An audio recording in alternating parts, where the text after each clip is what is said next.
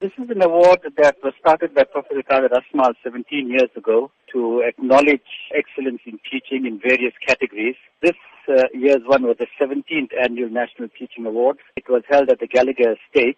There are about 11 categories: excellence in primary school teaching, excellence in primary school leadership, excellence in secondary school teaching, excellence in secondary school leadership, excellence in teaching mathematics. And then the last two categories, there's one that is called the Professor Gallagher Asmal Award, and the final one is the OR Tambo Lifetime Achievement Award. And that's the one in which I was placed first nationally. So what sort of sacrifices you underwent in order to strive in achieving this recognition? I've taught for 42 years. Started in 1975 as a teacher of English at Piatpata Secondary School, and then I moved to Lake Haven Secondary in 1980 and became head of department in 1984. I then moved to New West Secondary in 1989 as head of department and became principal in 1997. The teaching in the classroom, the production of good results, etc., is just one part of it. A lot of it depends, a lot of assessment based on how else we've done the overall education of our children. We deal with environmental issues, which at my school we dealt with, and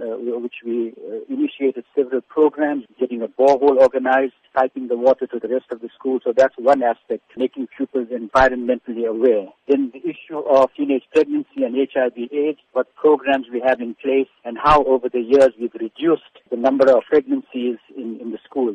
The third program that we work on is drug and substance abuse and alcohol abuse as well.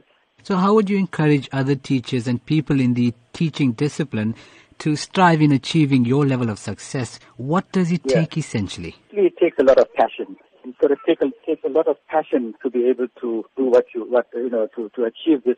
For the Lifetime Achievement Award, for example, there's got to be a minimum of 30 years of teaching. How would this achievement be used to expand the level of education in the country? The important thing about this overall national award is to encourage our teachers to strive to do better.